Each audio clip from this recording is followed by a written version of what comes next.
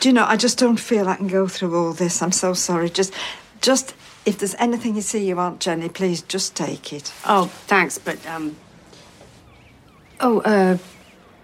actually, would you mind if I had the laptop?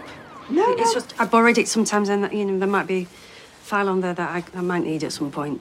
Yeah, there is some files on there, actually. Jenny's Saucy Pics, I think I saw. Look, don't react. It just encourages him. The talk of the street. Talk of the street. The talk of the street. Talk of the street.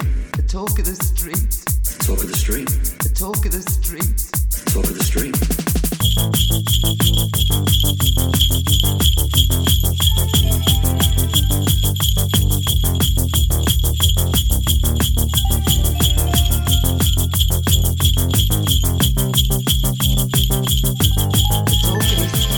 Hello and welcome to episode 284 of The Talk of the Street, an unofficial Coronation Street Catcher podcast that played in the escape room on Wednesday and made it to Talk of the Street Towers today with seconds to spare. I'm Gavin.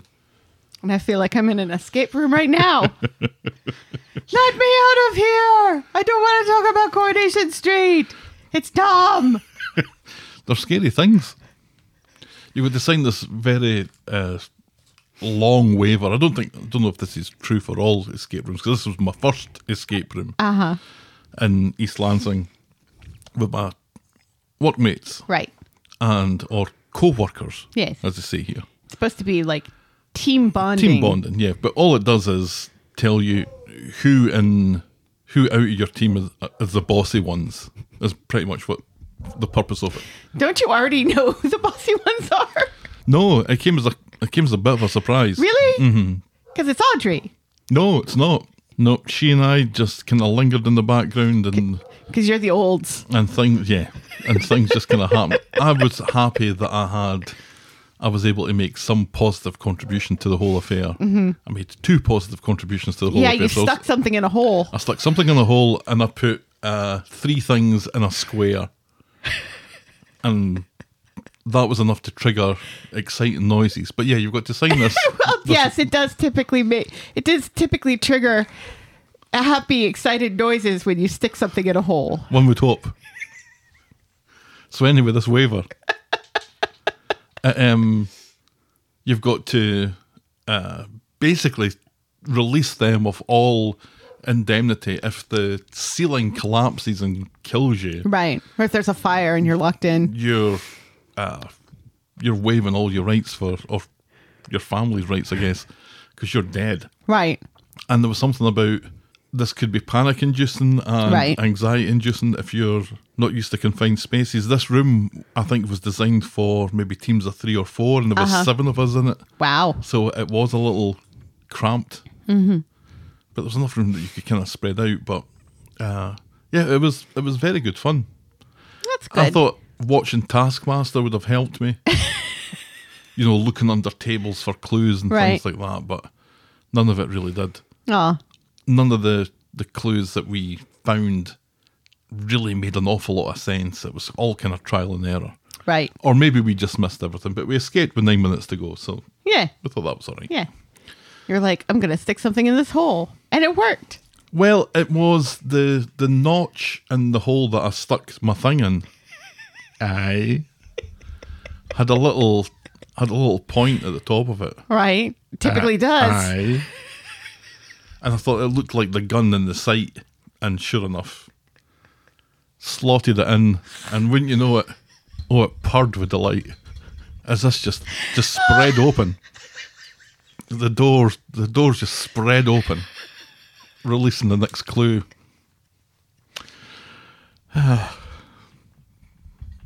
You alright? We're having technical difficulties. We'll be right back.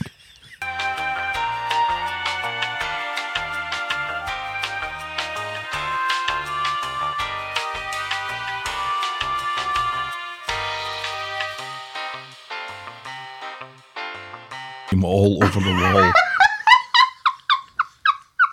I didn't.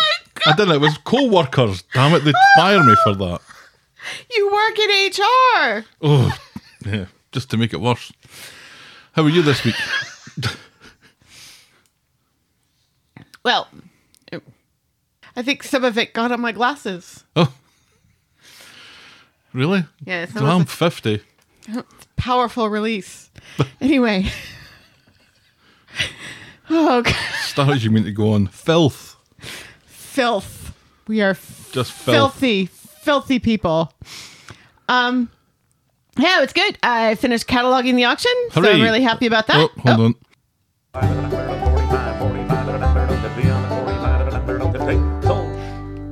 Auction talk. Aye. Stop it. Ugh. Yes. Yeah, so the auction is cataloged.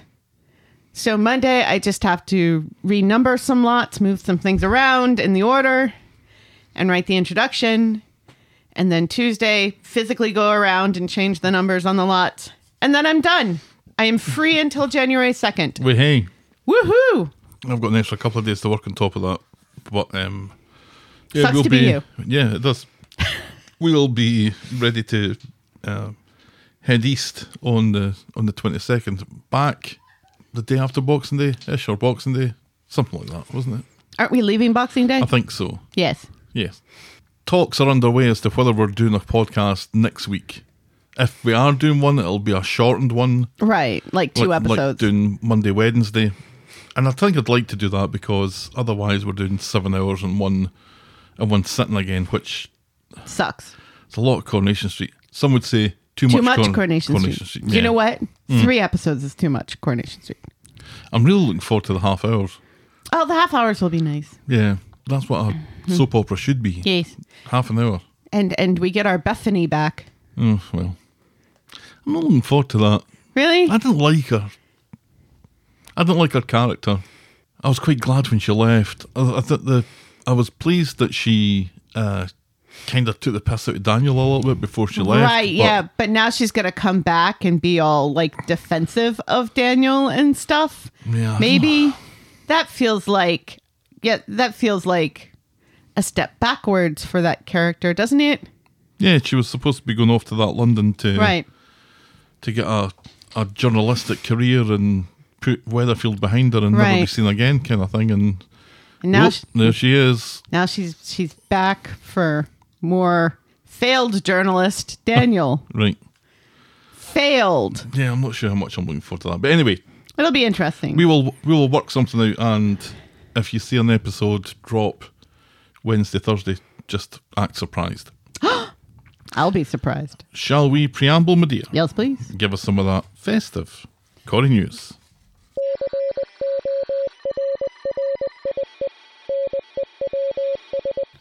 We still don't know why Aggie has gone missing, but at least now we know why we've seen less of Alia. Oh, yes. Yes. Sire Khan has announced she's expecting her first child, and she looks absolutely gorgeous in the pictures released. She does. She's quite far gone. Yeah. Which is surprising. It's a 3-month thing, right? So when she's in the show, it's kind of 3 months ago. So I didn't even notice that she was covering her bump up, or if she had strategically placed furniture or whatever. Like, she's behind the counter an awful lot. Was she? She was this I never week. really noticed. But yeah, good news for her. That's her first baby, right? Yes, absolutely. Yeah, and her partner has been having some, health issues with this non-benign tumor. Oh, dear God. In his pelvis that has been removed, but apparently has since spread to his lungs. So it's benign, though. That's a good one? Yeah, because malignant's a bad one, right? Yeah, malignant's the bad one. So, but it seems like they're both in good spirits, and like this is something that's really kind of brought some joy into their lives because they've had so much stress and stuff with his health issues. So, all thoughts and prayers and joy to that couple. Yes. Absolutely. And we will miss Alia when she's out, presumably, on the maternity leave. Right. Which I'm assuming will be soon. Yeah. Speaking of which. Oh. Jenny McAlpine apparently is back at work. And also, having a few cheeky wee drinks with coworkers after work before finally getting home to her children named after long dead Coronation Street characters. Excellent. Which is good. Good, because she's coming back then because it was looking kind of touch and go for a while there. I'm really kind of confused about why she's still gone, because wasn't she supposed to be managing a branch of the factory that one would imagine that maybe would be shut down at this point, considering all the stuff going on? I don't know, financial difficulties. Yeah, that seems to have been kind of conveniently forgotten, hasn't it? It has. Oops-a-daisy. It has. But God, does her family need her. Oh, Fizz yes. is desperately needed in that house. Yeah, they're like 2 days away from eating over the sink and walking about with nappies on. Right. By the time she gets back, everybody's going to have a nose ring. And finally, happy anniversary to Jane Danson and Robert Beck, formerly of Emmerdale, on their 18th wedding anniversary. Wow. Finally, their marriage can vote. Yes, again, he played Gavin on Emmerdale. He doesn't look like a Gavin. Guess if Gavin was a prick or not. He was a prick. He was a bit of a prick. All Gavins on TV are pricks. Except for that one. Gav. Yeah. The one on Coronation Street. Yeah. Yeah, he's not a prick. He's all right. We like him. And that's Corey News. That is Corey News. And as ever, Helen, I don't know how you do it, but it just leads so seamlessly into our feedback section that I like to call Everyone's a Critic.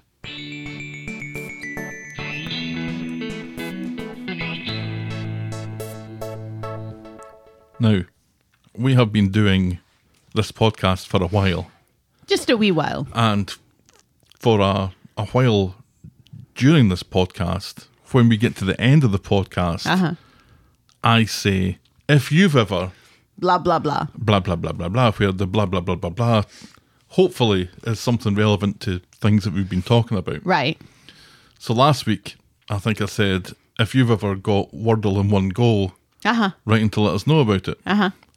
So Debbie wrote in to say, I always start Wordle with the same word, leash, and it recently came up. So yes, I have done it in one. Thanks very much, Debbie. Congratulations, Debbie. You're better than us. I also start my Wordle with the same word, stare. Is it stare or stare? Stare. Because S, T, and R are pretty popular. And E. E and A gets rid of a couple of vowels. And you normally get one letter. If that provides nothing, I go for mould, MOULD, or pinch, PINCH. I can't remember what my starting word used to be, because I don't do Wordle anymore. I've got back into it, which is why we mentioned it. Yeah. I play 10 rounds of Tetris, and then that's my gaming for the day. You play Tetris? Yeah. Is it the 1980s outside? You've seen me play Tetris. I don't think I have. I see you play Frozen, and I see you play Pokemon. I haven't played Frozen in over a year. Wow. I do still play Pokemon, but that's not really a game. It's not something you sit down and do, and then you're like, all right, I'm done with this for the day. It's, you don't have rounds. Excellent. So, thank you, Debbie. Yes. Thank you, Debbie. Then Noel wrote in to say, jumping Jesus, I just looked up and saw Jenny in her face mask. I wasn't sure if she was from Saw or if it was a particularly bad, and he's written Kabuki. Now, I think Noel has been suffering from a little bit of autocorrect problems, because what I think he means to say there is Bukaki. Because the thought entered my head. No, I think he does mean Kabuki. I don't think he's as filthy as you are. What's Kabuki? It's a form of Japanese theater, just like No. I think there are masks in No as well. Yes. So, yeah, I'm just filthy. You are so filthy. I was sure he meant Bukaki. So much so that I've said it again. It's a disgusting word. If you don't know what it means, don't look it up. Don't look it up. Don't Google it. And certainly don't Google videos on it. The story so far, Smile Daisy, you're on Separation Street. What is wrong with us? Smile Daisy, you're on Separation Street. What's wrong with you? Cue Robert Smith. Look, Noel's written this. I think we should do our best to pay attention to it. Yeah, you're the one who's accusing him of being filthy and not knowing about Kabuki theater. What is wrong with you? I feel like I've learned something tonight. You are an uncultured swine. Bernie's locked up for knocking the pink out of the Christmas tree, and Evelyn founded PETA on the street. God, don't we all love her? So it's another round of Where Am I? Please tell Peter me. would have put that dog to sleep already. Because I have no idea. Also, am I Noel or am I Noel? You're making assumptions. Later, scares. It's like, just tease. This is the escape room. These are the clues that we're getting in this escape room that we've created with our friend of the podcast, Noel. Yes. Why Noel out of all of our friends? I don't know. I don't know what it is about Noel. Maybe it's his love for Japanese theater and not for Japanese porn. Feedback is always welcome. God. Send us your thoughts and I will probably read them out and I'll make assumptions about your autocorrect. Get us at thetalkofthestreet@gmail.com and our DMs are open at Corey Podcast. And now we'll podcast, have our coffee.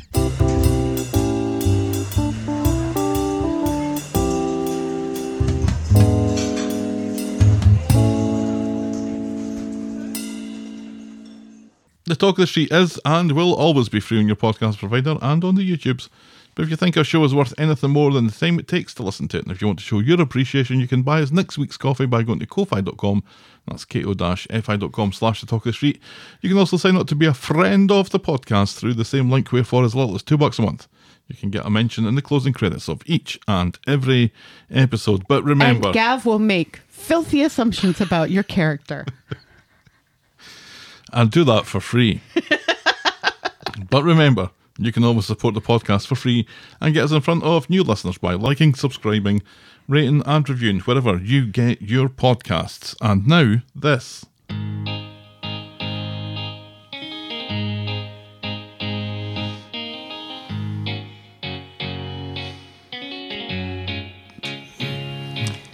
Welcome.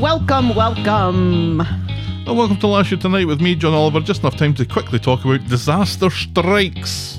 Uh-oh. Disaster strikes. Would it help if I said it in a Welsh accent? No. Disaster strikes. Oh, is this about the theater thing, the play? That's with the right. guy that we all assumed was gay and then turned out that he likes older women. Welsh Nigel, yeah. This was a series of terrible news items about the play which seemed to be cursed. I was Gavin, and you realised this week that we forgot to bury the cat. We still haven't buried Guess what? that We cat. still haven't buried her. She's still in her tin. Well, her ashes are still in the tin. Yep. I don't even know where she is. She was under the TV, but I think she's in a bag in the dining room at the moment from when we took everything down to put up Christmas decorations last year. Hashtag never forget. I was We are terrible people this week. I'm seriously worried that Santa's not going to come this year. I was complaining about being overworked unusually while you had a brainwave to shorten our stint out east. Summer gets caught in her own web of lies when Mike insists on accompanying her to her 12-week scan. The opening night of the play approaches while Ken juggles with the affections of Martha and Wendy. Griff's threats give Alia concerns for Yasmin's safety and she cuts back her hours at the law office. Tyrone gets to work on secretly organising his Christmas Day wedding to Fizz and enlists Gemma's help. That was a great idea, wasn't it? A secret Christmas Day wedding to someone. Yeah, I would kill him. Right. Simon loses a job no one knew he had, so Peter gets some work at the factory, much to Leanne's distress. Daisy finds a lump in her breast and discovers that she can't rely on Daniel for his support. Jenny doesn't get her hair done. Nigel is a glass half empty kind of guy, and Esther's had better weeks. Our moment of the week was Roy and Rita and Audrey trying to figure out if there was a horse in the play, and our boring moment of the week was Ken and Daniel sitting in the Rovers talking. And that was Coronation Street and the Talk of the Street. This time last year. I have a feeling Daniel and Ken are not safe this week either. I think I'm setting my sights on something a little more Scottish, but maybe not boring. I don't know. We'll get to it, obviously. I know what my moment of the week is. We will take a quick break, and we'll be right back with this week's recap. And we're back. Yay! Whew. You enjoyed the little break there? Shall we dive in, my dear? Not with you, you filthy thing.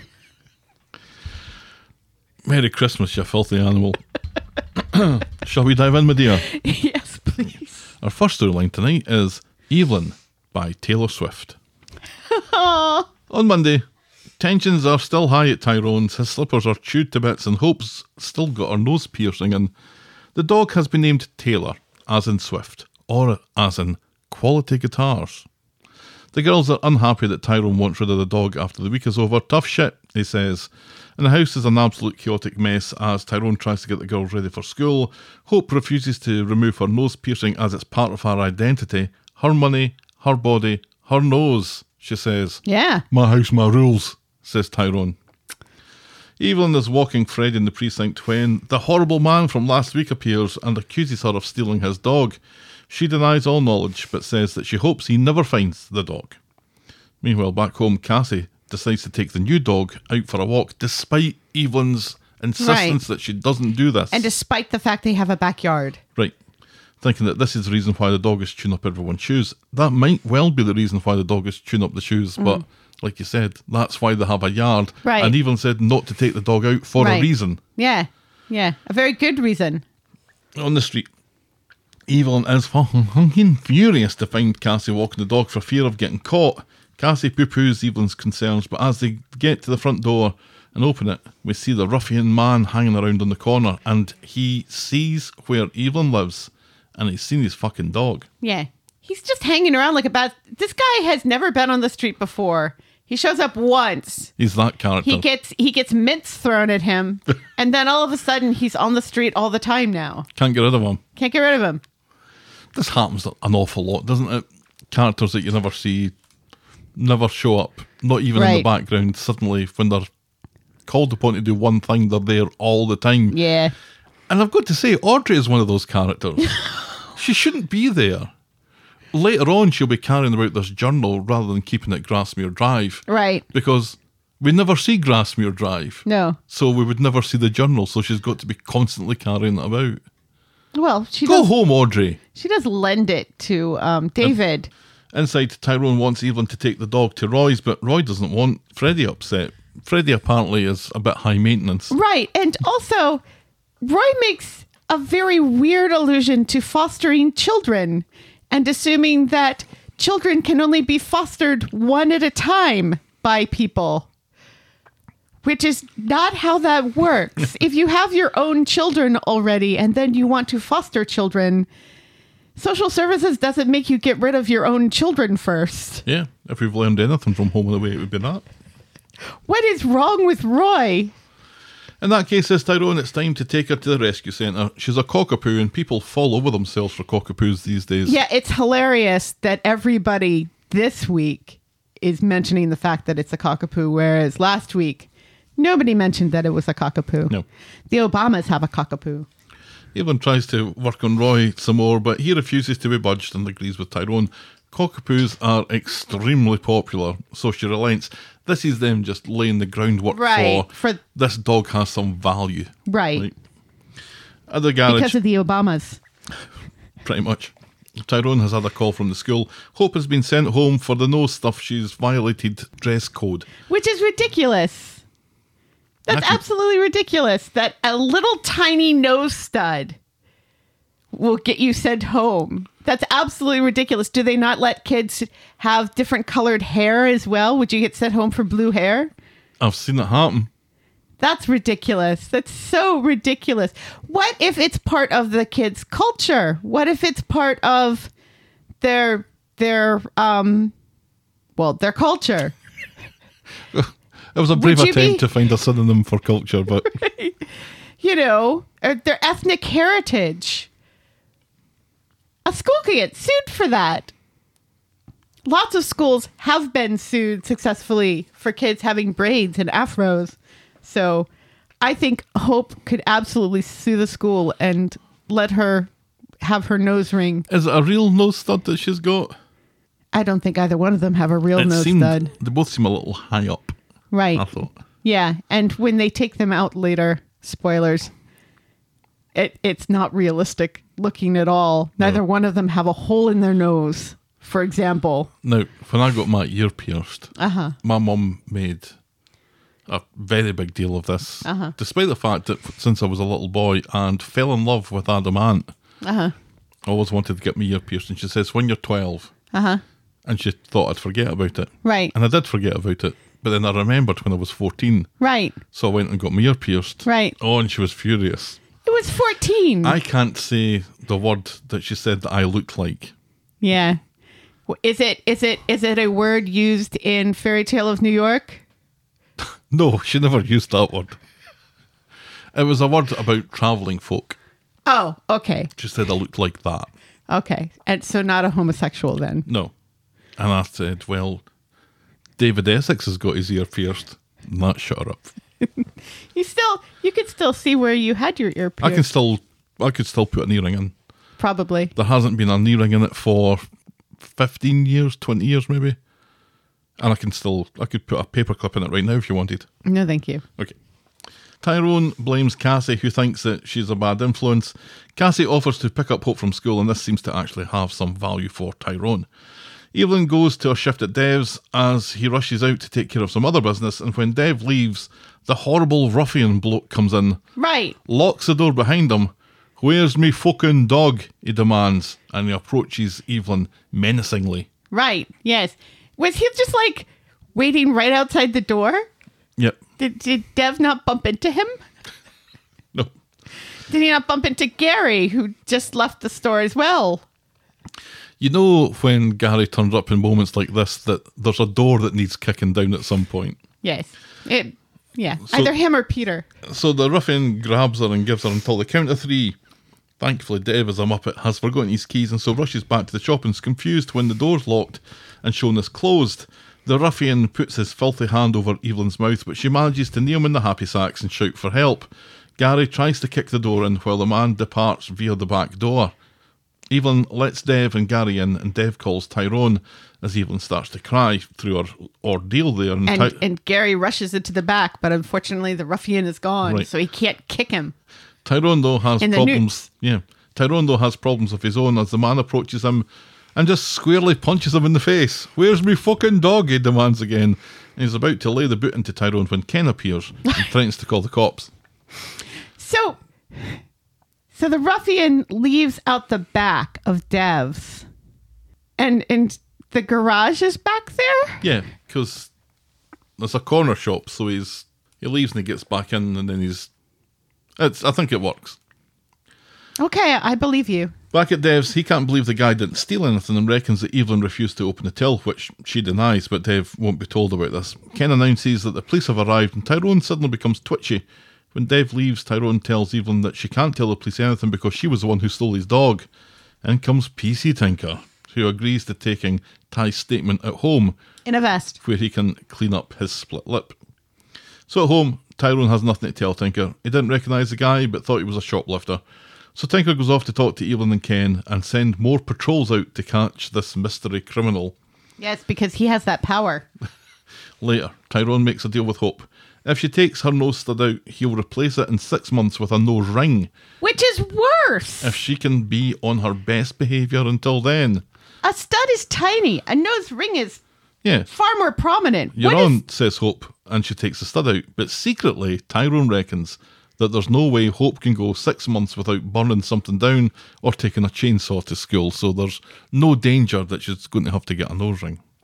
Yeah. That's his plan anyway. Do you think the show is going to remember this in 6 months? Let's make a note in our diary, shall we, for June to see if Hope gets a nose ring or not. At Dina's Rolls, it's closing time as Evelyn and Roy talk about the events of the day. Roy asks if she's worried the scoundrel might come back. She says she's not, but she's definitely unsettled, so Roy awkwardly rubs her arm. She's under the impression that Tyrone told the truth to the cops, and secretly she's very unsettled by these events to the point that she allows Roy to walk her to Tyrone's. The arm rubbing and and how they both talk to one another like they're nice. Dogs. Yeah. So cute. At home, Cassie wants to make a few calls because she wants to get some bloke to find out who this ruffian is and beat them up, while Tyrone explains that he fobbed off the cops and warns Evelyn to do the same if she's asked. The last thing they want to do is noise this guy up. Hopefully this will be the end of it all. Hint, this isn't the end of it all. It's only the beginning. On Wednesday, Hope is calling Tyrone Daddy, and it's weird. He takes advantage of this by getting her to do some of the chores around the house. It looks like the plan to make her behave is coming together. Evelyn goes to see Tyrone at work with a bag of sugary treats for him, guilty for the fat lip that he's got. He tells her that it's fine and reckons that they can put all of this behind them now. But rather than it being over, the horrible ruffian man visits Tyrone at the garage. He knows that he's just looking out for his gran, but he wants his fucking dog back before 6 o'clock tonight, or he really will kick fuck out of Tyrone. And Tyrone doesn't Want say to a peep. have the- He doesn't say a peep at this. Doesn't want to have the fuck kicked out of He him. really doesn't. Evelyn and Cassie get home and Ty explains about the horrible ruffian man and his threats. So Evelyn says, look, enough's enough.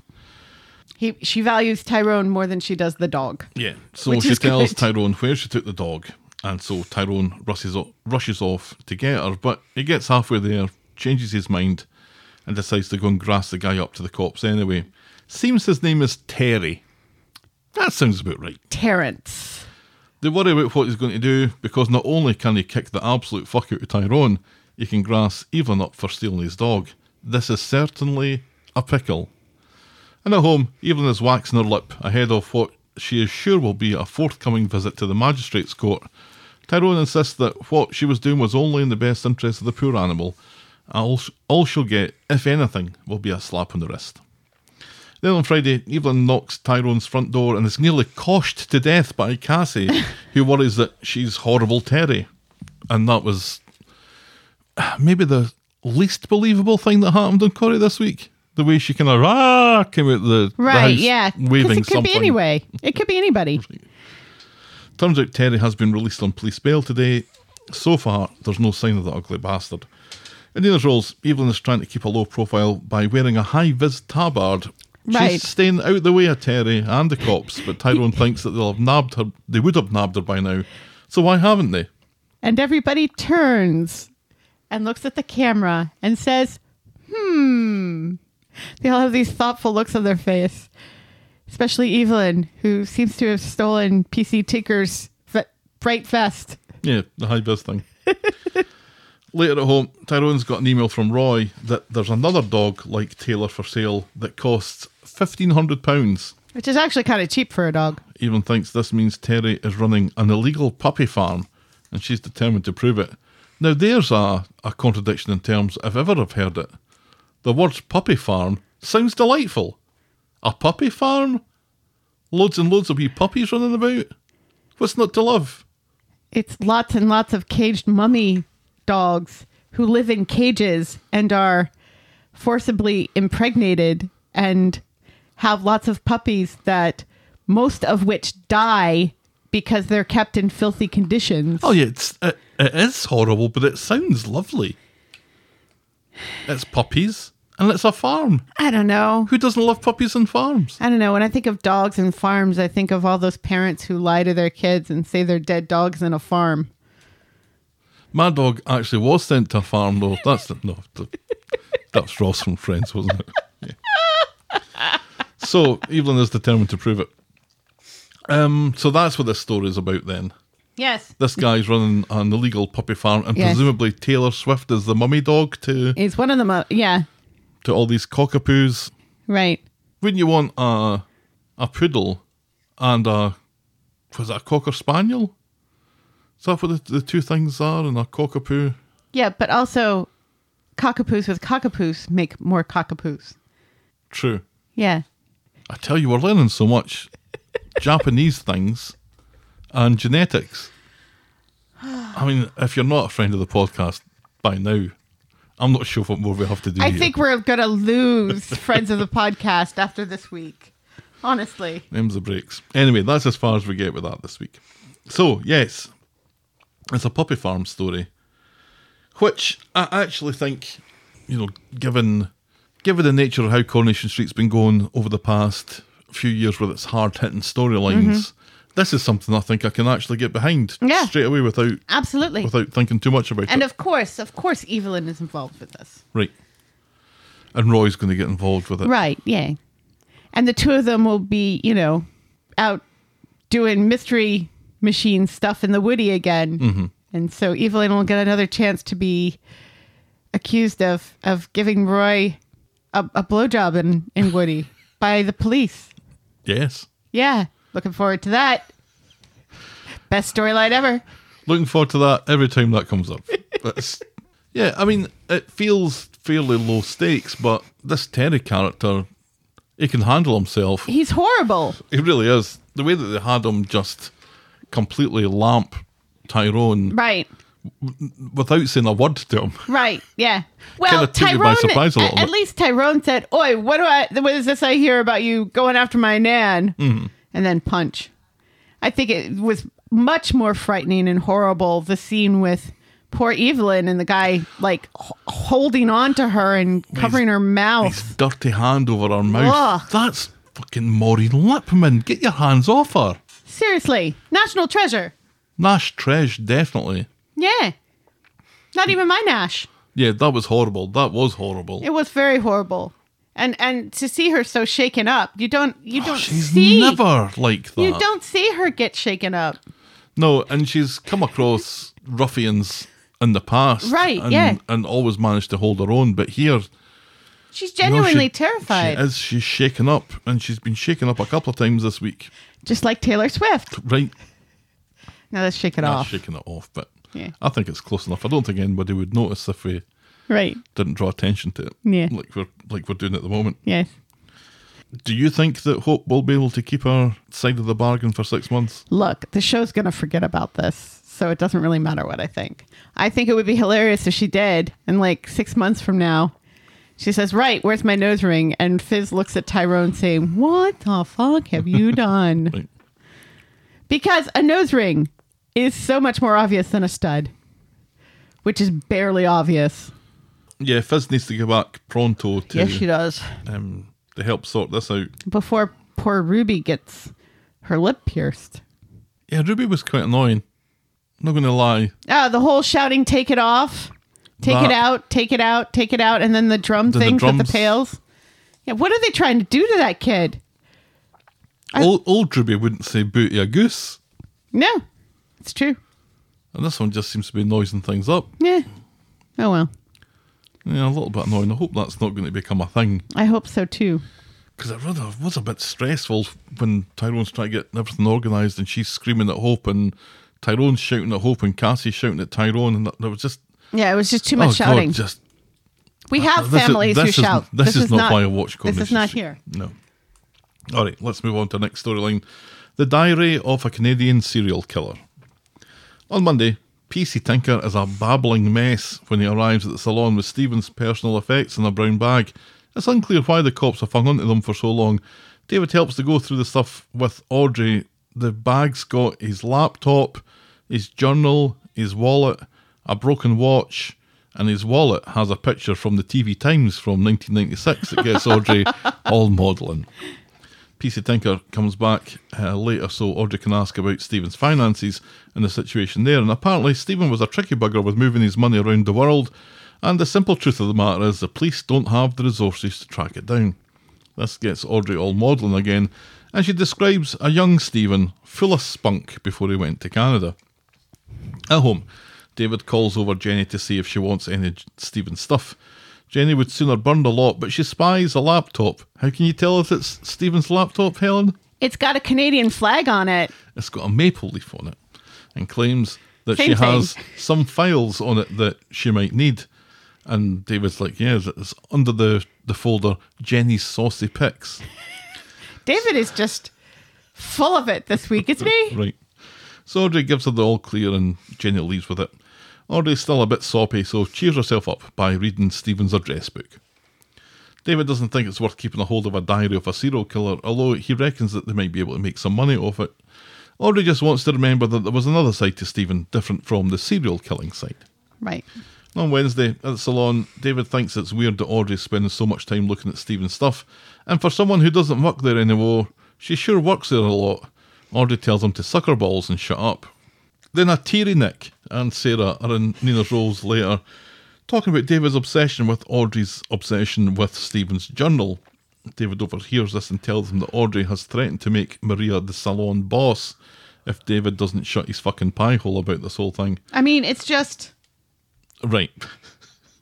They all meet up later with Audrey in the bistro, where she still has her nose in the journal, and she gives it to David to read, telling him that he might learn something. Ooh. So at home, David is taking the piss out of Stephen by doing, I guess, what passes for a Canadian accent, as he reads out some of Stephen's words of wisdom, hilarious. But then he comes across something that suggests that Sarah might have a different father from Nick. What? An Australian bloke. David is keen to show Sarah, but Shona doesn't think this is anybody's business. And The she's voice right. of reason. And she's right. The woman shot in the stomach with a brain damage. With her brain damage. Yes. With a damaged brain from being shot in the stomach. On Friday, Indiana rolls, Roy ropes David into moving some supplies, and while he's doing that, David's winding Sarah up about stuff that she doesn't know, and eventually tells her just straight out. Well, and Sarah's also winding David up. Right. They're winding each other up because they are siblings. Tells her that Gail didn't know who her dad was for sure. Shona's furious, and Sarah is hurt. And Sarah storms off to see Gail and confronts her about the identity of her dad. Nick starts to cry. Gail doesn't deny it, and apparently this was a thing after all. And it was. There was some question marks over Sarah's parentage Right. before she was born. I can barely remember it, because obviously it was like, 40 years ago? Yeah. You were 10. Right. And watching Coronation Street. So. Watching Coronation Street. And Gail's unapologetic about this. Sarah seems to take this really badly, and it becomes more furious and storms off again. Gail goes to the salon to slap David's wrists about the Sarah thing. David isn't interested in taking responsibility for any of it and wanders away. Gail says this family has been through hell and they should be supporting each other. She thinks David should apologise. Audrey wants to know the goss, so David explains, and it becomes clear that Audrey was the one who blabbed to Stephen in the first place. Right, which is hilarious because she's like, no, I didn't. Why is this all of a sudden my fault? Right. David, give me that diary back. Gail speaks to Sarah and admits that she got her hole off her dad's cousin because The her Australian. dad had been unfaithful. I never felt right talking about my sex life with my dead husband to my daughter, she says. But Sarah thinks this whole thing could have been important information when she was dealing with the whole Adam and Damon thing. And lost her baby. And I'm not sure how.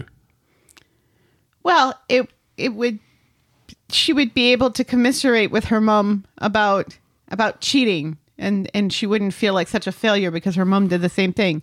But doesn't she know that her mum cheated other times? Because she did cheat other times, didn't she?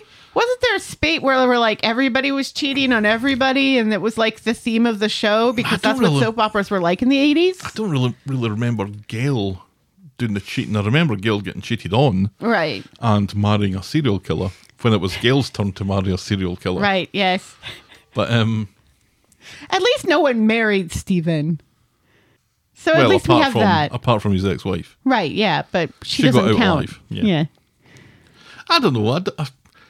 Sarah was the one who cheated on Adam. Right. So knowing that Gail cheated on Brian, I don't know how that helps. But Sarah seems to think that it would, and that's... And she's also ridiculous because Gail's trying to explain why she cheated, and that she cheated because he cheated on her. Mm-hmm. And Sarah gets all mad and defensive, like, don't you dare turn this back on Dad and defame Dad's good name, sort of thing. And it's like, he cheated. Yeah, what do you want from me here? Right, yeah. I've got to be the baddie? Right, yeah. So, cheating is bad no matter what, but it's worse when a woman cheats. Let's put a pin in that for later, shall we? And all women can agree on this. Because remember, this is a conversation between women. Right. Written by a man. Eventually, David comes in and apologises. He says that he doesn't think this was a big deal. Audrey comes in as they're all continuing to argue. Gail thinks the journal wants burning, but Audrey takes it home with her and leaves. Typical fucking Stephen. Still winding people up from beyond the grave. Right. And later at number 8, Nick has joined Sarah, David and Shona. There's a Platt chat message from Gail saying that tomorrow they're going to do something nice as a family, and it's all for Gran. Be it number 8 at 11 or Elsie. Yeah, and then there was another message that said, David, don't move. Yeah. And their phones are all dinging at the same time. Yeah, that was And they're asking questions of one another and then asking the question to Gail. Mm-hmm. And it's the four of them together. It was quite funny. It was great. Yes. More of this, please. This is why the Platts are the favorite family of Coronation Street. This plat chat thing it's paid dividends, certainly. I love it. Yeah. I love it so much. And it's the idea that Gail can still get a laugh despite not being in the scene. Right. That's pretty good going. That is. You know, the Barlows don't have a group chat. Can you imagine?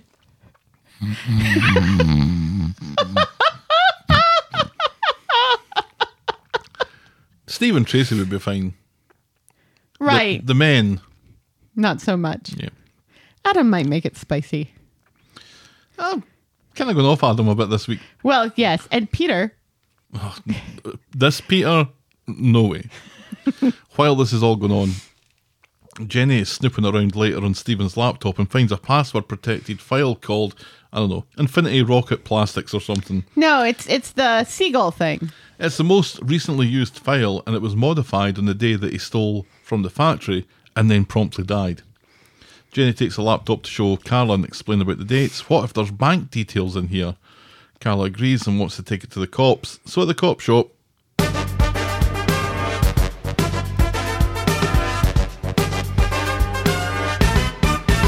Swain. yes, Swain explains that they've found the file in his cloud storage already, but they weren't able to crack it, and they don't have the manpower to assign to it. The murders take priority. That's that fucked then. Swain. It's so funny because then her phone rings and she's like, oh, I gotta take this. And she takes it. We hear her say, Dear Swain. And in the background on the phone you can hear just a little tinny version of that. Right. It's kind of hilarious though, because neither Jenny nor Carla stop to think, wait a second, the cops already had this laptop. Yeah. And then they gave it back to Audrey, and Audrey gave it to Jenny, and then Jenny's trying to take it back to the cop shop where they've already seen this. Well, they've already tried to crack this file. Yeah, they're aware of the file. Right, yeah. So they don't have the resources to try and crack a password. Right. Or they don't have an ethical hacking team in Weatherfield's police station. No doubt Swain will be going on a training course next week or whatever to figure this out. And they also don't have the resources to track down the money that's gone missing. Right, yeah. Because dead people take priority. That's right. So, but they still have time to, drag Amy in and harass her and Peter. So Audrey pops into the cabin and speaks to Carl and Jenny, who are still working on the laptop. Audrey talks about the journal that's full of Stephen's secret thoughts. It's nice that Audrey feels that Carla, who Stephen defrauded and drugged, and Jenny, who Stephen threatened to kill, would be interested in this. But they are, because they think that the password may be hidden in that journal. Yeah. Tough titty, though, as Audrey leaves with a plan to read the journal? To read the journal from cover to cover at Grasmere Drive. While eating fancy chocolates. Yep. Which is the fanciest box of chocolates they have is the first one that Jenny's hand touches. And that's as far as we get with that this week. Yes. Quite a lot going on in that. That was pretty interesting and pretty good. And David is, I don't know, when he's not really the main focus of the storyline. Right. Just in the background when he's swinging around in a chair and not really giving a solitary fuck about anything. Right, and he's got all these great one-liners. He's kind of good value. He's so good value. Mm-hmm. Yeah.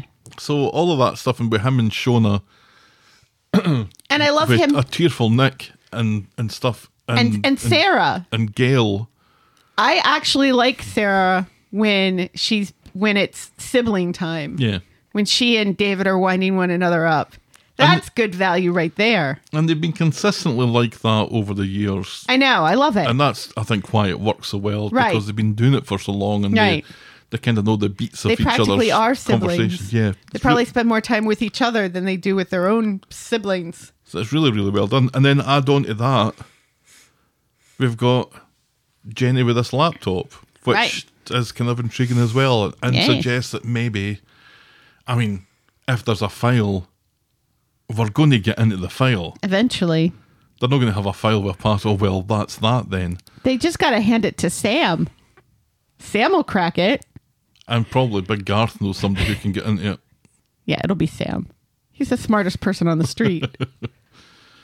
Yeah, I really enjoyed this week. interesting seeing Jenny and Carla working together again. You don't see Yeah, an that's awful lot of nice. them sharing scenes, and seeing Carla in the cabin's quite amusing because you don't really see her in there that often. Yeah, this is just a nice storyline just to freshen things up a little bit. I hate to say it, but I kind of like Jenny in the cabin. Yeah. Especially there's a scene later on with her and Rita and Ruby. Ruby being an asshole again. And I just love it. It was so good because kids are like that. And you have to be a Rita about it and not a Jenny about it. Jenny's up in the stool at the sweets, the loose sweets that are in the big plastic bottles. Right.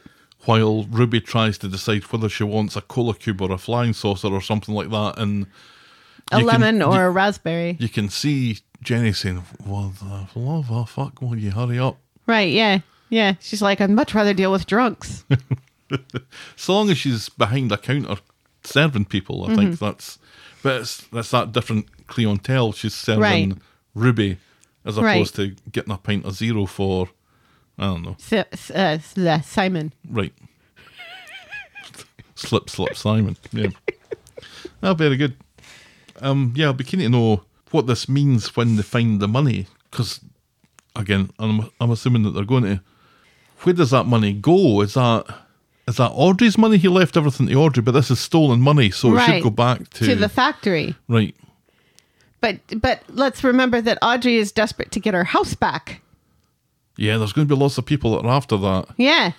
And Jenny's bound to think that she's due some of this for nearly being killed and stuff. Meh. Some kind of compensation. So she can buy the Rovers. So everybody wants a little chunk of this, and this could be pretty interesting going into Christmas. Yeah, looking forward to this. Yeah. Stephen, the gift that keeps on giving. Indeed.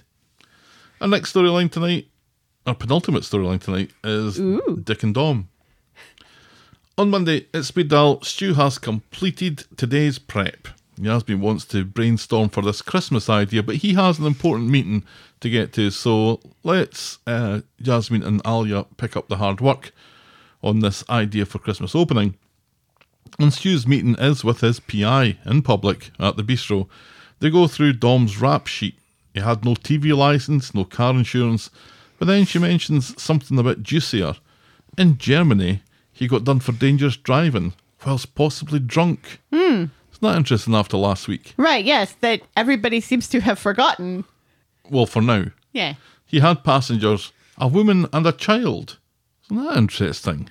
The PI isn't sure, but the woman was his fiancée and the child has Dom's surname, so this looks like Dom has another kid. He has a secret family. Stu thinks this is a game changer, and he leaves the PI to confirm the details, but then Yasmin comes in curious to know who the PI is. So the PI claims to be Stu's support worker or something, and they just bumped into each other. Yasmin is fascinated and made her questions, but thankfully Stu reminds the PA of some place she needs to be so she can make her excuses and leaves. Do you know what I like about that scene? Not 1 second, not one iota is Yasmin jealous or suspicious of Stu having a meal with another woman. Yes, because didn't that look like where it was going to go? Yeah, And it didn't. I know. It never even went close to it. Right? All she's interested in is just what you'd be interested in if you saw your friend with another person. Right, It's like, yeah. Oh, how do you know one another? Yeah, and I think she's the one who makes the assumption first that it was like a social worker or financial advisor or something. something like that. Yeah, Yeah, that was really refreshing. good shout. Yeah. Back at Speed Dial, Eliza pops in after school to scrounge some free food. Stu clumsily starts quizzing her about Dom's German connections, which Eliza is oblivious to. Yasmin notices though and wonders what he's digging for. Stu claims to be just taking an interest. And later, Stu gets a call from the PI confirming that the child in the car crash was Dom's son. Apparently, Dom's been on a charm offensive recently in Germany and may be planning a return. And at this, Dom arrives to pick up Eliza and Stu arranges to have dinner tomorrow. Now Yasmin is super suspicious, and Stu again claims that he's just trying to get to know Dom better. This is what you wanted, right? On Wednesday, Stu spins Yasmin a line that he needs to take the day off to speak to a financial advisor, but instead he's meeting up with Dom in the bistro.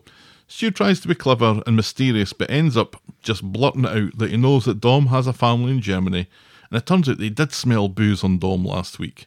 Well, why didn't he say something? Why did you let Eliza get in a car with him then? That's so strange. It's so strange. It was strange enough that he didn't notice what we could all notice. Right. That Dom was clearly pashed. Right. But he did notice it and just let it play out let anyway. her go with a drunk man? That feels like if anything had happened, that Stu would have kind of been responsible in part for that. Him and Yasmin, because they both just let them go. Ugh. Dom needs to go for a shite, but when he comes back, he's angry that Stu has been spying on him, calling Stu's obsession unhealthy. Stu doesn't care, and it sounds like Don's German family would go ape if they learned about Eliza, so... Which is weird. Stu cuts to the chase and offers Dom that 10 grand again to fuck off to Germany and leave Eliza with him. They go back home, and Dom announces that he has to go away for work, so he hands his tickets over to Stu and Yasmin for the Christmas concert thing. He leaves and tells them that he'll see them soon. Stu hides the 10 grand that he's got in a duffel bag under the Christmas tree, where surely no one will look for it. So Dom and Eliza go to Nina's Rolls, and they talk about her moving to Weather High, and she sings Stu's praises about how she loves moving to the new school and she's got new pals now, and Stu always has the best of intentions for her, and this seems to get Dom thinking. So he shows up at Yasmin's later. He's looking for a favour. His work is now taking him to Germany for some very urgent work. He'll be leaving after the concert tomorrow and won't be back until Christmas Eve. Stu practically forces the money on Dom, who doesn't seem to want to take it, but he does just before Eliza and Yasmin come downstairs. So on Friday, Eliza arrives at Yasmin's with a suspicious amount of stuff. It's like she has all her worldly belongings for this week that Dom's going to be away. Right. And Stu just watches on silently. So Eliza's all packed away, and they're about to go to the concert when Eliza starts shitting herself. Dom says how he's so proud of her and kisses her pow, and this makes Stu uneasy, but he stays quiet as everyone leaves. We don't get to see the rap concert. I know, what the fuck? Oh, thank God. No, I wanted to no. see that. It's Mary's one-woman show all over again. It's nowhere near that level. Maybe not for you. Eliza and Sam practicing their little handshake thing in Nina's Rolls. That was bad enough. Apparently, what really set this rap apart was the fact that Sam played the triangle during their rap. Who doesn't want to see that? And apparently, for the 4th year on the bounce, Brian was hoisted up on a rope and swung over the school governors, where he was horrendously violently sick all over the governors. We don't get to see that either. But it definitely happened. How is it that we did get to see that once, but we never got to see Mary's one-woman show and we never got to see the rap? Yeah. Afterwards, though, Yasmin invites Dom in for a drink while Stu looks like he's papped in his knickers. Dom leaves with a promise to see Eliza at Christmas. He gives her a massive hug, tells her to have a wonderful week, and says how much he loves her, and then he leaves. Stu remains silent until he mutters a cheerio. Yasmin can't help but feel like Dom is hiding something from Eliza. He was so fucking emotional. And Stu just nods. And that's as far as we get with that this week. What the actual? I mean, So Stu is having some kind of remorse about this. And all of a sudden... regret. And all of a sudden, Dom's a good guy? And doesn't want the money anymore? And loves Eliza? See, I feel like he's been kind of moving in this direction a little bit over the past few weeks, while still doing things that are horrible and unreproachable. Sketchy, right, yeah. And Stu is most definitely the bad guy now. Yes. He's the bad guy, and Dom's the good guy. What is going on? Only one of them looks like Santa Claus. That's true. We've only seen one of their testicles. Which one was it? Again, I can't remember. I can't remember. They were blurred, sadly. Maybe that's just how they are. Maybe. Pixelated testicles. It's such a confusing story because we felt like from the very beginning, oh, here we go. You know, the mom doesn't want her to have anything to do with him. He was secretive and kind of sketchy to begin with. Right. Doing things absolutely the wrong way by approaching the child first as opposed to the guardians. Yeah, and he took Eliza in and just let all that kind of play out, no matter how much distress it was causing and how much upset it was causing. Just because Right. Eliza wanted to do something, therefore Eliza gets to do that thing. Right, yeah. So he wasn't really the adult in the And he situation. was like complaining and you know, giving her shit food and letting her you know. watch horror movies and stuff. right, and stay up really late. But then, now that we've seen him in this kind of But he still set loves of her. episodes, Right. he's been far more responsible this week. I mean, he was drunk last week, but Right. again, every time he does something good, there's something bad Right. behind it. So I don't know how we're supposed to feel about him. Well, I do know. We're supposed to kind of be on his side at the moment. Right. And you're right, we're supposed to be and thinking hate that... Stu. And I think I do, but I think I hated Stu far before we got to this. Right. Before we hated both of them. Yeah, And Eliza. pretty much. And we only loved Yasmin. Yeah, Eliza seems to have settled down a little bit as well. Yeah, the message is just so mixed and confusing that... Right. It's all over the place. I mean, I don't hate the storyline as much as I used to, but is the end of it that Dom just doesn't come back from Germany? Or is it that Stu's going to go out and bring him back? Or Yeah, but send then Eliza out? Or But then there's another family out there who's going to be missing their dad. Right. So how does this play out? Do we Yeah, just I'm not sure. I'm not sure what direction we're going in. Do we just lose Eliza? No great loss. No harm. No harm to the lassie, but what do we lose? I guess Sam loses the companion a little bit, but he's Yeah. supposed to be with Hope. Right. He can still have friends that are girls, though. They can. Mm-hmm. Yeah. Milkshakes and stuff. Eliza's milkshakes bring all the voice to the yard. No, remember they were having a milkshake together, and then Dom came sure. in, and then Dom got a milk mustache. He's got a little bit of milk mustache. Yeah. Again, that just softens him up. It does. And the fact that he's nice to Eliza's friends as well and doesn't mind her hanging out with them. Whereas before it seemed like he was going to be really clingy and not let her be on the street at all and, you know, come right home sort of thing. But then we still have this drunkenness that's... Right. And forgetfulness and just letting her do whatever she wants. And you really need a huge amount of goodwill that's going to cover up the fact that he was essentially drunk driving with his kid in the car. Right. That takes a bit of rehabilitation, right? He's now drunk driven with both of his kids in the car now. So it would seem. Yeah. Oh well. Oh well. Moving on then. Our final storyline tonight is Mr. Osborne is still a fanny. Oh my God. So much. So much so. It's just Let's remember, absolutely the worst. We've always thought he was a fanny. Right. And now the show's saying to us, oh, Mr. Osborne has got this new kind of dark side to him. No. It doesn't change anything. No. He's still a fanny. Yes. But remember that pin we stuck earlier? We're remembering that. We're Yep. remembering that. Yep. Let's all remember now. Cheating is bad, but it's worse if you're the woman. Right. Especially if a man's writing your words. Right. On Monday, in Nina's roles, Carla isn't happy to find the gym is rehiring that position that they'd offered Ryan, or that Ryan is immigrating to Glasgow. Is that really immigrating? No. No. She's concerned that this is a knee-jerk reaction, but he thinks it's time for a change, and he's up for the challenge. And Glasgow is lovely and has good food. He leaves to do some errands just as Daisy comes in. Carla gives her the evil eye as she joins Daniel and Jenny, who are sitting behind. Daisy is having a hard time finding alternative employment. Yes. Daniel annoyingly thinks that the day will get better, and he arranges to meet Daisy on his lunch break.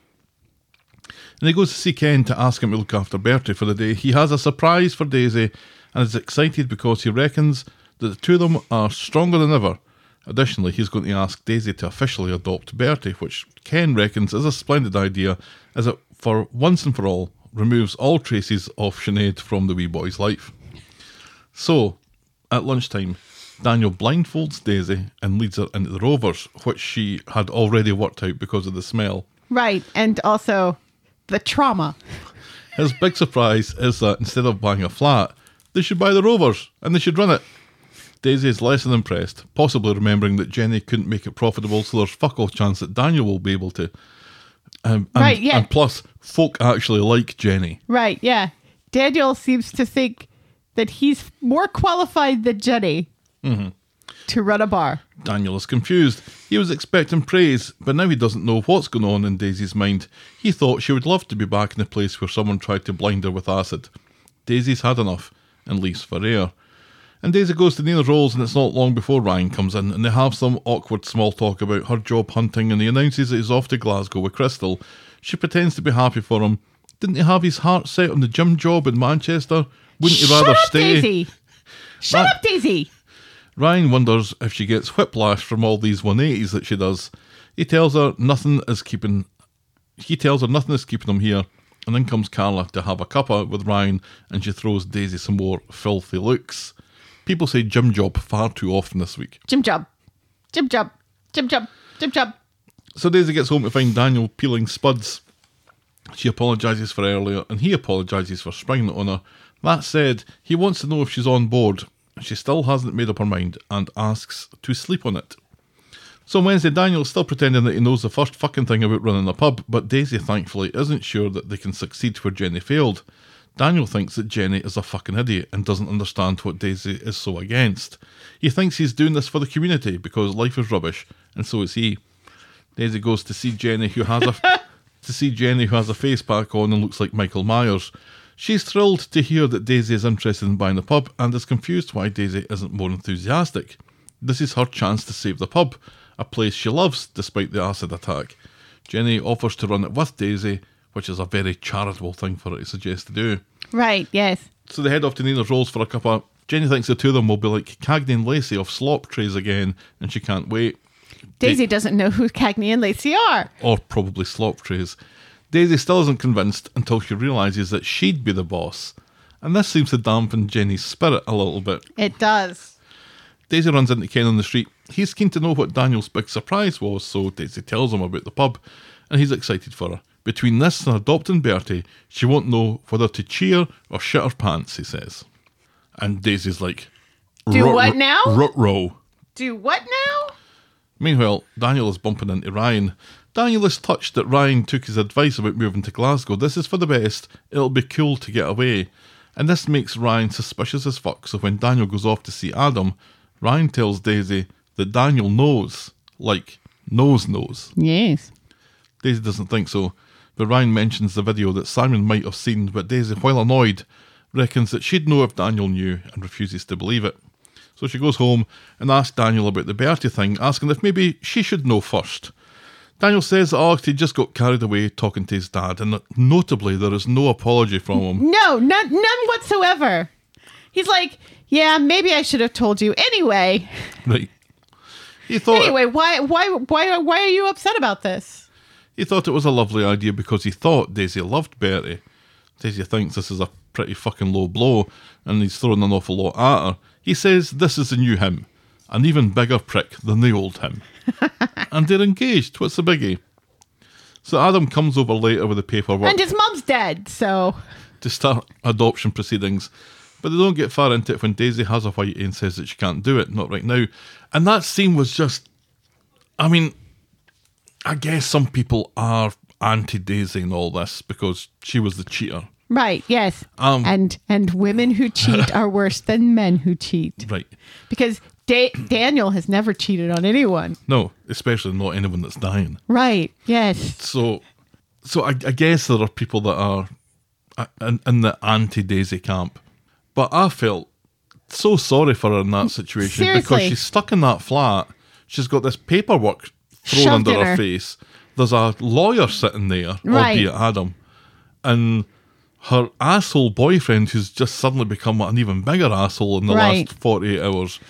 She's like so under pressure to do this. And it's like, you can tell that she's conflicted, not because she doesn't love Bertie, because she does love Bertie, and she's apparently. she's the only parent who seems to really honestly care about him. Right. She's the only one who reads to him. Yes. When was the last time we saw Daniel do anything with that child? Oh, there's been a couple of times when the storyline has dictated that he's seen with his child, but Right, but he's not doing anything with them. Mostly the only thing he does is palm the kid off on Ken or Beth. Remember that hilarious time that we were supposedly at Bertie's eye level looking up at Daniel? And Daniel was saying, "No, Bertie, no, stay. You have to stay here with Granddad." Oh, yeah, that was during COVID, wasn't it? Where we weren't allowed to stay. see. Stay, child. Sit.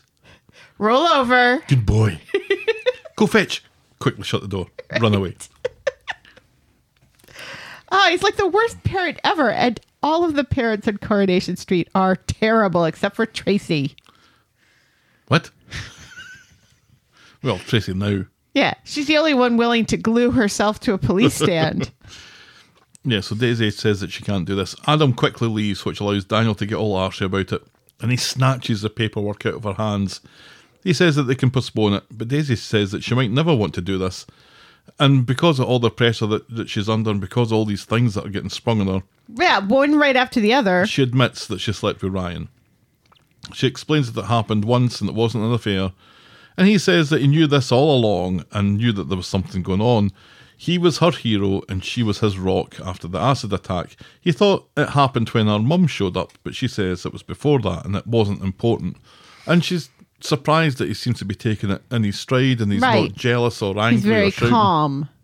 Too calm. She offers to move out, but he's worried that people will find out that he wasn't man enough to keep her. And this just brought me back to that. Fuck you. What? What? Men are scared that women will laugh at them, and women are scared that men will kill them. And yes. this is that. It is that. She says everyone knows that she's punching above her weight. And if you listen carefully, you can hear the crew, you can hear everyone else in the street Giggle. just quietly giggling. He doesn't want her to go, so she says that she'll make it up to him, and maybe the Rovers isn't what they need, and maybe the adoption isn't what they need right now. Maybe he needs to know that she's there for him, not for a pub or a piece of paper. Right. But this seems to anger Daniel, who thinks that she thinks that he was trying to trap her, which he absolutely was. Right. Yeah. She says it was too... And that's the only reason why he's mad at that. Yeah. She says it was 2 huge commitments. He says if it was a test, she failed it. She says Ryan will be off to Glasgow soon and asks if he'll punch Ryan's lights out if he sees him. And the crew starts giggling again in the background. Just a little bit of laughter and chuckling. Daniel is a child and says that he'll be everywhere with these big cow eyes. Oh, don't look at me, now look at me. She's on his radar, and that's what counts. After all, the sex was amazing, wasn't it? And because this tells Daisy that Daniel Already knew all along. Yep. And the reason he saw the video. And the reason he was so calm was because he already had his revenge by getting Ryan to lose that job. Right. She tries to block him leaving, but he pushes her against the wall. Yeah, what? And shouts at her, accusing her of sneakily meeting him and that Ryan is a snake and a junkie and she should be grateful. What? What is this? What is going on here? And she still wants to be with this person who's pushing her up against a wall. Mm-hmm. What? Mm-hmm. What? He calms somewhat, but says he's done Ryan a favour. Daisy thinks Daniel is a hypocrite, suggesting that he wants to be the only tragic hero in the village. She calls him pathetic and cruel and leaves, and he makes an awful remark about her looking up a thesaurus or something like that, because he has to be smarter than her, right? Right, yeah. And number 1, the Barlow men talk about Daisy in the past tense. Adam has met 100 Daisies and tells Daniel just to move on. Ken remembers that adoption papers were getting drawn up earlier. Right, yeah. Adam's coming across as a bit of a woman hater here. Right, because let's remember 2 things. First of all, Sarah. Mm-hmm. And second of all, he was against Daisy from the very beginning. Remember? He didn't want Daniel to date her at all. That's right. He thought she was a cow from the very beginning. Mm-hmm.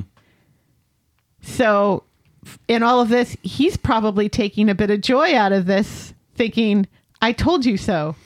He's definitely a Daisy hater. Yeah. But a lot of the things that he's saying here are just Terrible. just pure woman hate and stuff. Pure woman hating. Ken's more concerned about what Daniel's going to say to Bertie, and this shuts everyone up. So Daisy goes to Rita's. Jenny's not all that sympathetic, thinking Daniel's the injured party here, until Daisy turns on the waterworks and says that all Jenny cares about is the Rovers, which clearly is no longer going to be a goer. Jenny hugs Daisy and tells her everything will be all right. Meanwhile, Daniel is home alone and getting wired into the booze. Such a tortured soul because he's drinking heavily. And he's staring longingly at Daisy's pink coffee cup because he picks up both cups at the same time. Yeah, because people do that, right? Right. And we know that this cup is Daisy's because it's pink and the other one is blue. Pink to make the boys wink. On Friday, at Rita's, Daisy is trying to make herself feel better by blaming Simon and reckoning deliberate ignorance is a form of cheating. Jenny asks who she wants. Daisy just doesn't want this, so she gets ready to go and speak with Daniel. Meanwhile, Daniel is still raging to Ken about how much he hates Daisy. Ken wonders if his suspicions played into Ryan's hands and gets a mouthful of snash for his trouble. Ken knows that he's hurt and angry, but maybe he'll wish that he tried to work it out. Ken's oddly the voice of reason here. Right. Well, that's because he's cheated on a lot of women in the past. And knows what he's talking about. Yes. In the cabin, Carla goes in for some chewy, and Jenny lets slip about Daisy and Ryan and Daniel, and this is all news to Carla. Well done, Jenny. Adam drops in as Ken leaves and there's a buzz at the door. It's Daisy. Daniel throws both Adam and Ken out, and when Daisy comes in, she sees that Daniel has black bagged her already.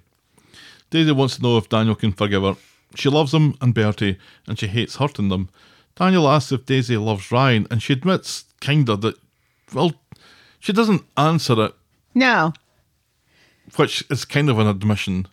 Right. But, and then she tries to explain, well, I love him, but not in the way that I love you. I'm not in love with him the way I am in love with you.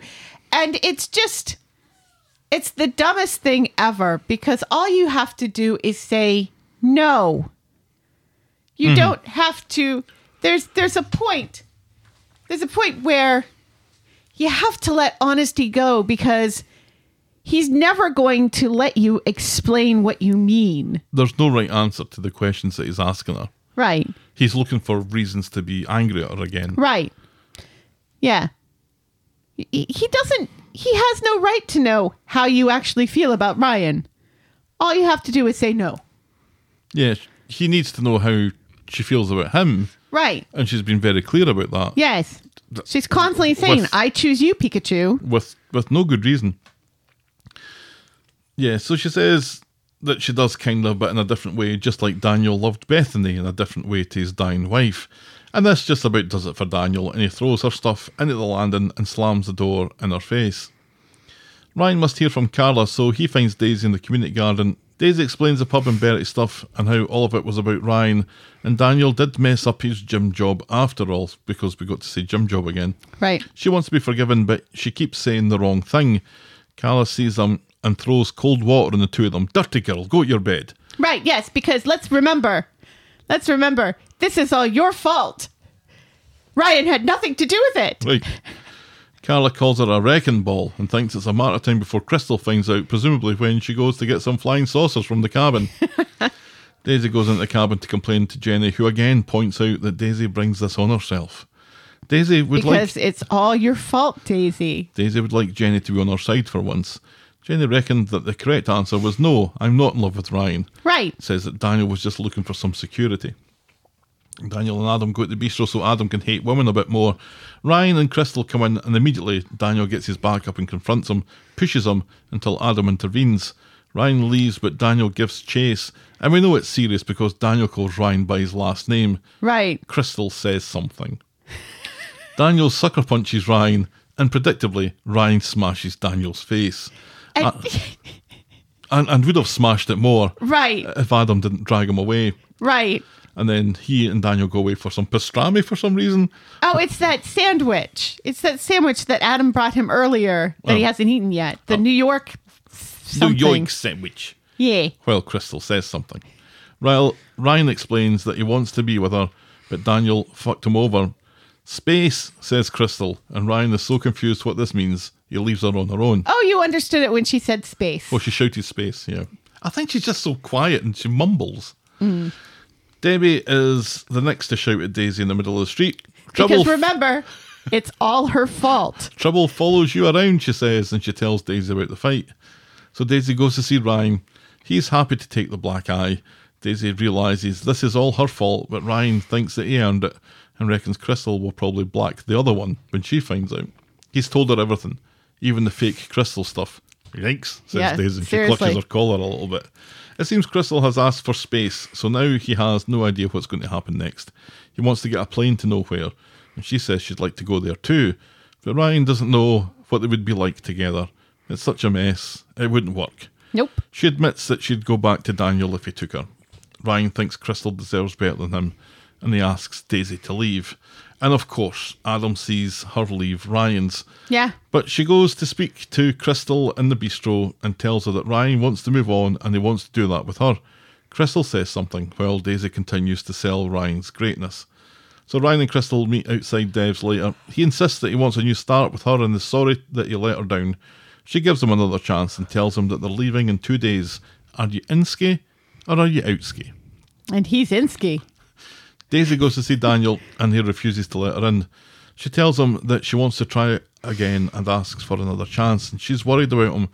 But he knows that she went to see Ryan first, and this gets him angry and shouty again. And Daisy's starting to sound like an abused partner here as she begs for forgiveness. She tells him that she was trying to get him and Crystal back with each other, and this just makes matters worse. Right, he's like, oh, so you went to her next instead of me. And meanwhile, Ryan punched him really hard in his face twice. He's got a teeny tiny bit of a fat lip, and that's it. He looks fine. Why is his face not completely messed up? He should at least have some jam on it. Right. Yeah. Yeah. And she's trying to explain to him, well, Debbie said that Ryan was the one who was hurt. And and he doesn't want to hear it. No. It's like he just doesn't want to hear it. No. He has to be the wounded party. He has to be the wounded party. All of this is her fault. Him wrecking the gym job. Oh, please don't use that. Is her fault. Mm-hmm. His fat lip is her fault. COVID is her fault. She's right when she said to him that he wants to be the only injured party in the village or whatever it was that she said. Yeah, it was absolutely spot on. So he finishes it for good, says that it's for Bertie's sake. Daisy cries, probably with relief at her lucky escape, but no doubt not. And that's how we end this week's episode. And then she sees Crystal and Ryan happily giggling with one another and smooching, and then going into... And that's how we end this week's episodes. Yeah. And then she's left all alone on the street. Yeah. And then a car runs over her. And a dog pisses on her leg. And then a hawk flies down and steals her hair. And then she falls in a sinkhole. And finds Johnny. Who eats chili con carne without rice? Everybody. What the fuck, man? I mean, I've been waiting for this to happen for so long, and I really don't think it disappointed that much. There are bits of it, I will agree with you, that the way that Daisy has taken the brunt of this is typical for the show. But I enjoyed the blow up. I enjoyed the Daniel being such a fucking sleaze, and the way that he sucker punched Ryan was just despicable. And this recreation of Daniel as being this, I get what I want and you just follow me sort of patter is so pish and he's always been this. And exactly that. He's always been this asshole. Right. I'll never forget the scene when he was cutting about with Bethany after Sinead died. Right. And because people were giving him a hard time, he stormed into the flat and he kicked Bertie's stroller across the room. Right. And I was like, that's not the actions of a man that's got his shit together. Right. There's something bubbling underneath here that is, he's an abuser in waiting. And that's what he's looking and like. He is so pissed off when she mentions it. And he's like, how dare you?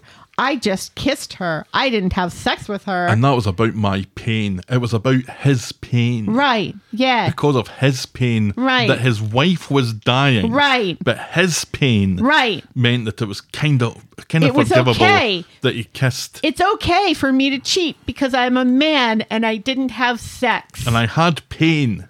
Right. Recognize that. Right. Please. Yes. And my wife was about to die anyway, so it was almost not even cheating. Right. Because she was almost dead. If I'd waited a month, it'd have been fine. It would have been fine. And then I went back there a month later. So bad. It's so bad. I honestly don't understand how some people are sympathizing with Daniel and all this. Because this is our society. We still live in a rape culture. We still live where toxic masculinity is okay and is honored by so many people. This is why we're probably going to get another Trump presidency. This feels more like It's so Corey terrible. 1990s storyline. Yeah. A kind of Kev who cheats on Sally when she's away helping her dying mum. Right. So Kev has an affair. Right. And blames Sally because she was away. Right. It has Yeah. those kind of feels to Yeah, it. absolutely.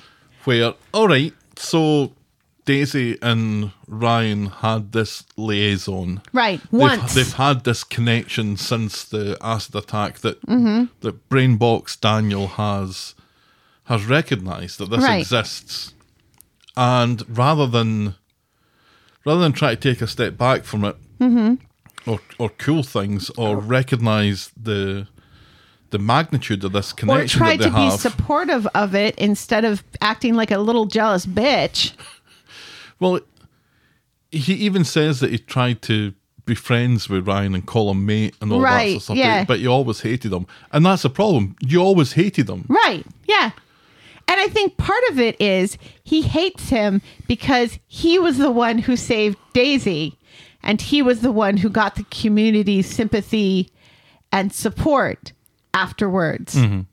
You know, Daniel would only be happy if he was the one who got the acid in the face. Yeah. That's the only way he'll ever be happy is if somebody throws acid in his face.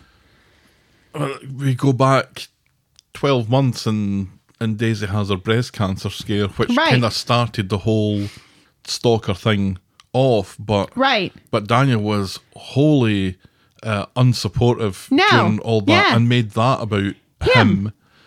And the warning signs have been there. All along. I don't know that it was ever going to end any other way. Daisy and Ryan had to have this Right. liaison. There was no way that it wasn't going to happen. Right. And maybe it was just a case of just saying, look, so much has happened to her. Uh-huh. Her head's all over the place. Right. Maybe the best thing for her at the moment is for them just to cool everything down and Right. and maybe just forget about the engagement for now. And if we Right. still feel like we're destined to be together a year from now, then fair enough. But I think she's got some serious trauma that she needs to work through Yes, she does. before any relationship can be really Right. discussed in serious terms. This has been a huge event for her and for Ryan. Right. But he's not done that. And instead he's forcing her to... Make a decision. And it's not just the Rovers and it's not just Bertie. He's got her moving house and Right. he's just throws things at her too. Which just confuses her even more. She's looking for something to settle down. Right. And his response to this is just to throw everything up in the air. Right. And Yeah. it's like, how could this end any other way? Right. Because the whole thing about buying Tim's mom's flat, he's like, I've already gotten, the wheels turning for this. And she's like, I thought we agreed we were going to cool it on this and we were going to think about it. And then just moved in together into the young crew flat. And he's so offended by this. Mm-hmm. He's so offended and so insecure in himself that he gets mad at her for wanting to be responsible. Mm. And you're right. He has not given her an opportunity to really work through her trauma at all. No. And it's funny because everybody has been so concerned about Ryan's trauma and helping Ryan get over his trauma. And the show is focused so much on Ryan's trauma that Daisy's trauma has kind of been swept under the rug a wee bit. Because Ryan wears his trauma on his face every day. Right. Whereas she can cover it up with a shirt. Right.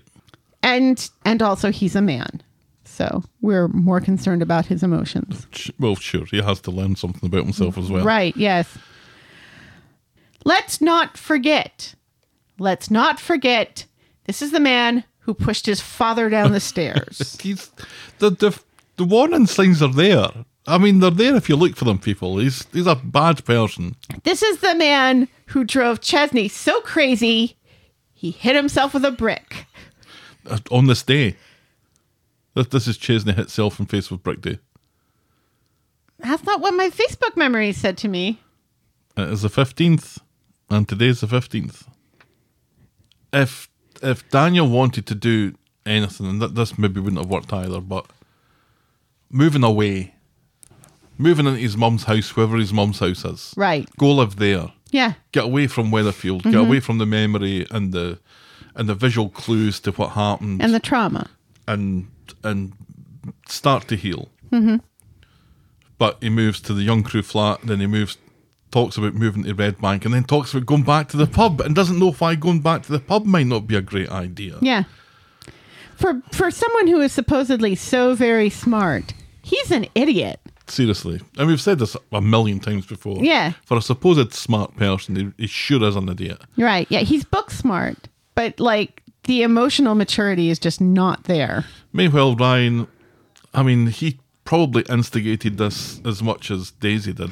Oh, no. Ryan totally instigated this. Remember, Daisy kept saying no, and Ryan kept saying to her, your no actually means yes, so I'm going to hound you until you sleep with me. Right. He was awful, too. She's hounded him before. But not for this. No. She was hounding him to get him off of, wanking off in front of a camera and doing drugs. But this week she says to him as well about maybe staying is the best idea and all that sort of thing. Right. When he says to her about, does your head hurt when you spin round so many times because... Right. And she doesn't hear it in herself, too, because she's like, I'm not like that. Mm-hmm. But here, he at least finally seems to realise the value of getting away from Weatherfield. Right. And going with Crystal, who for some reason, and maybe she says why, I don't know, some reason she sticks around and she's got him this job. Right. And if it doesn't work out in 6 months, then fine, but at least he's doing something that's kind of positive by closing that chapter and starting a new one. And he's the one who says, we would never work. Right. He's the one who says that. So great. He got what he wanted. He got to sleep with her. And now it's over. Right. Because he got what he wanted. No, cheating is always bad, but it's worse when you're a woman. Let's keep an eye on Adam and Daniel here, because the way that the two of them are at the moment is they're kind of fueling each other's misogyny here. And it's only going to get worse if those two are together friendly. You know who I feel the worst for? Is Simon. He's served his purpose, and now he's gone again. Never saw him again, yeah. Oh, well. Oh, well. Well, that was the week that was Coronation Street. Helen, tell me, you've known it for a while. What was your moment of the week? Plat chat. Was it Plat chat? Plat chat. Them all standing in the kitchen? Yes, it can't be anything but Plat chat. It was so funny. And like you said, Gail is so funny in that scene and she's not even in it. So it's not the big emotional drama. It's Plat chat. That is our moment of the week. Moment of the week. Your boring moment of the week. I don't really think it was Ken this week. I thought Ken actually was fairly sensible. And I don't think it was Daniel. And I probably don't think it was Adam either. You don't think it was Ken saying that will be the best present Bertie's ever had? No, I don't think so. Is getting adopted when he doesn't even know that Daisy isn't his mum already? No. It might be Ruby with her drums.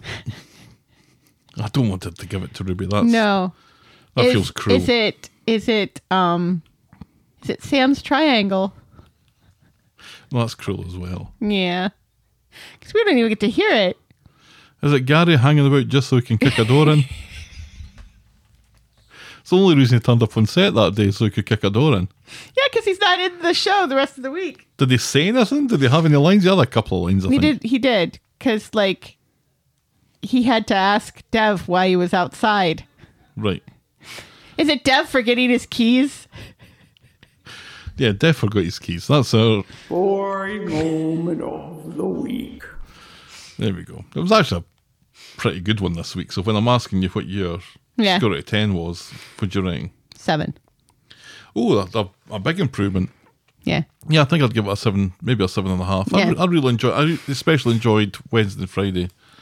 I thought it was good stuff. There was good stuff this week. There was a nice little balance, and even though the storylines weren't my top tier storylines, I mean, we did get Eliza and Stu.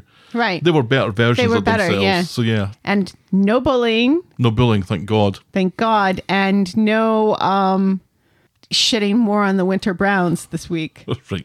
So, yeah, in that case, yeah, I think I'm giving that a 7.5. Yeah. Yeah. It would be higher if the show wasn't so misogynistic. Right. Do better. Hire more women. This episode was brought to you with thanks to our friends of the podcast: Daisy, French Helen, Pickles, DT, Trisha, Wendy, Noel, Canadian Helen, and Christy. If you've ever confused kabuki with bukkake, oh God, why would you bring that back up? that's callback of the week. Write into tell us. Other week. Write into tell us about it. We're the talk. In fact, don't write into tell us Please about don't. it, and certainly don't send in the images. No. We're the talk of the street at gmail.com, and Don't we're at Google Corey it. Podcast on Twitter, Facebook, Instagram, Threads, and the Blue Sky. You can shout me and Helen a coffee or become a friend of the podcast by heading to ko-fi.com. That's ko-fi.com/the talk of the street.